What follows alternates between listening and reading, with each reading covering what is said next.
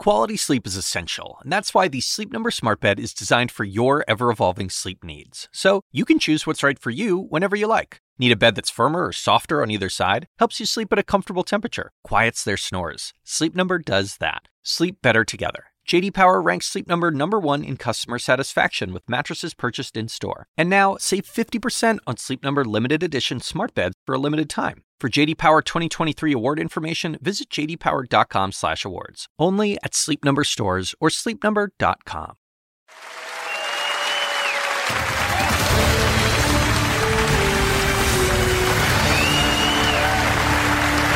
And welcome back. There is history all around us here at downtown Milwaukee's Riverside Theater, which opened in 1928, was nearly destroyed by fire in 1966. It was lovingly restored in the 80s and has been at the heart of the city's cultural life ever since. It is a magnificent theater. We're here in the middle of a history-making Republican presidential campaign, bringing voters face-to-face with the candidates, showcasing their questions, and bringing it all to you at home. Joining us now is Ohio's Governor John Kasich.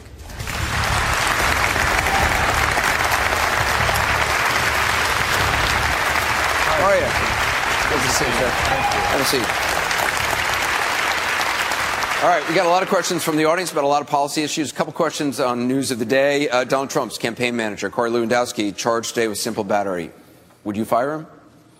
Well, I haven't seen the video, but they tell me the video is real, and of course I would. Look, you know, when you have problems like that, you have to act. Now, I've been, of course, an executive running the 7th largest state, and we see things that happen at the time. You want to give people the benefit of the doubt, but, you know, when you see things that are pretty clear, from what I understand, the video is clear. Of course, I would fire him. Let's talk about your path to nomination. You are pinning your hopes on a contested convention, assuming there is one. Why would you be selected? You've only won one state, your home state, Ohio. Why would you get the nomination? Well, a couple of reasons, Anderson. First of all, in virtually every national poll, I am the only one that beats Hillary Clinton consistently. In fact, in the last poll that came out, I was up 11 points. Secondly, and, you know, delegates would look, for example, at, you know, can you win in the fall? I mean, that's like a really important part of this thing. It's not just a nomination. It's about winning the election. And frankly, if we do not have a strong candidate that brings people together, we have a prospect of losing the United States Senate as well. And secondly, Anderson, at some point, the people that go to a convention are going to be concerned about who actually could run the country. I mean, it's like a big deal, you know, who could be president, who could be commander-in-chief. And I have more experience than really all of them put together, except for Mrs. Clinton. I mean, I have, you know, I served 18 years on the Defense Armed Services Committee.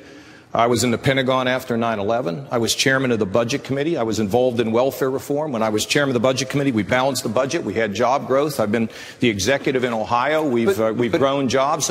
So at some point, people are going to look at two things: who can win in the fall, and secondly, who could be the best president. But polls are one thing, though. I mean, to have only won, if it continues on this path, to have only won one state, your home state, won't some delegates say, look, okay, the polls say he can win in a head-to-head matchup against Hillary Clinton, but the voters have spoken. Well, Anderson, I think it's pretty clear, and most of the people in here, I think, would agree with this. For most of the debates, I was completely ignored.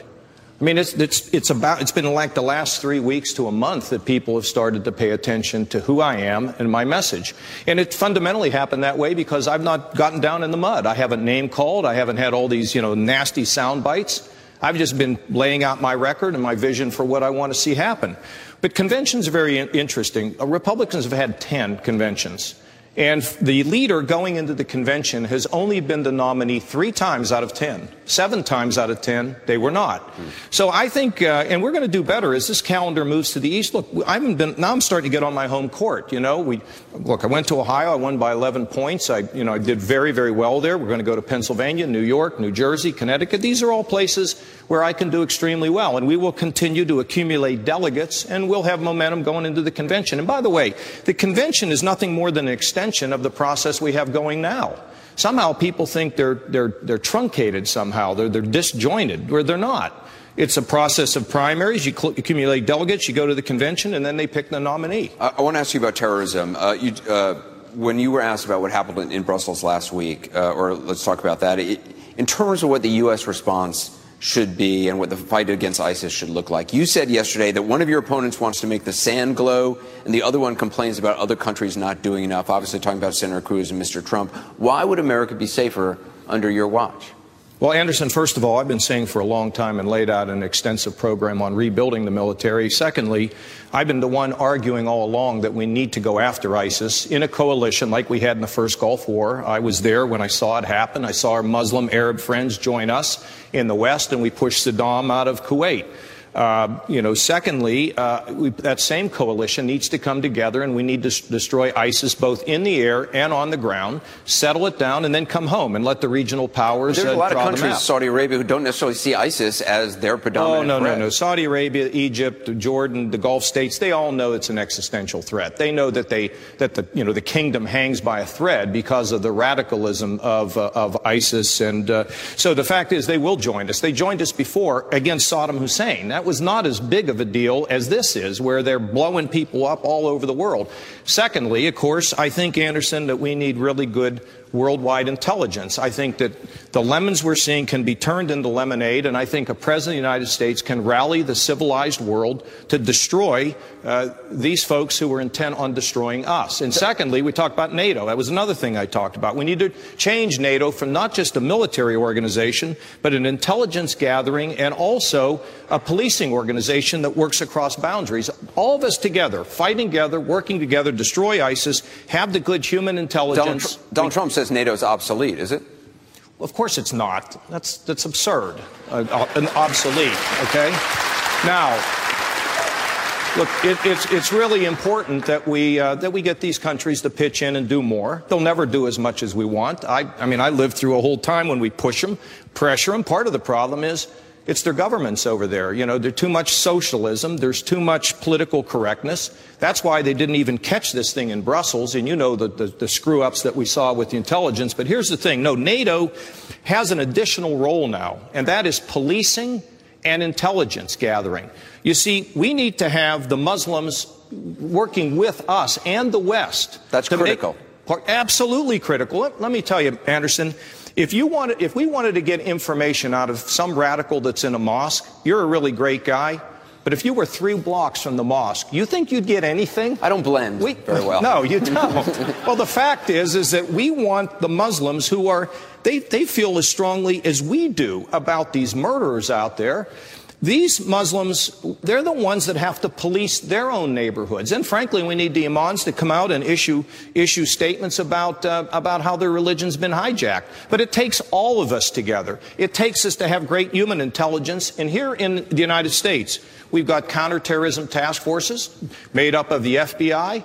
It's made up of Homeland Security, state and local law enforcement, and their job is to disrupt. That's why the issue of Apple was so important, because they need the resources to be able to carry out their job for all of us, but they need one other thing. They need the tools. And if they can't hear, then it becomes a problem. But there's also a role for us.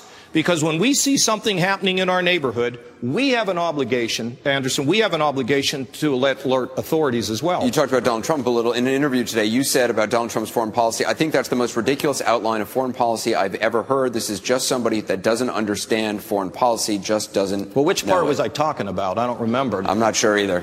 Okay, well, I mean, I think the idea that, I'll tell you Do you think he... Well, we're going to have a religious test on who comes in the country. So when you come in the country, I say, well, are you a Muslim? Raise your hand if you're a Muslim. I mean, come on, Anderson, that's not going to work. And we're not going to police Muslim neighborhoods. We can't afford polarization of people who are in the civilized world. You know, there are people all over the world that know that this threat has to be stopped. It has to be destroyed. And we have to work together as a world. Because when people in Pakistan die, we all die a little bit when they blow up innocent men, women, and children at an Easter. When you work next level. And when you play next level. And when it's time to sleep, Sleep Number smart beds are designed to embrace your uniqueness, providing you with high-quality sleep every night. Sleep next level. J.D. Power ranks Sleep Number #1 in customer satisfaction with mattresses purchased in-store. And now, the Queen Sleep Number C4 smart bed is only $1,599. Save $300 for a limited time, only at Sleep Number stores or sleepnumber.com. Prices higher in Alaska and Hawaii.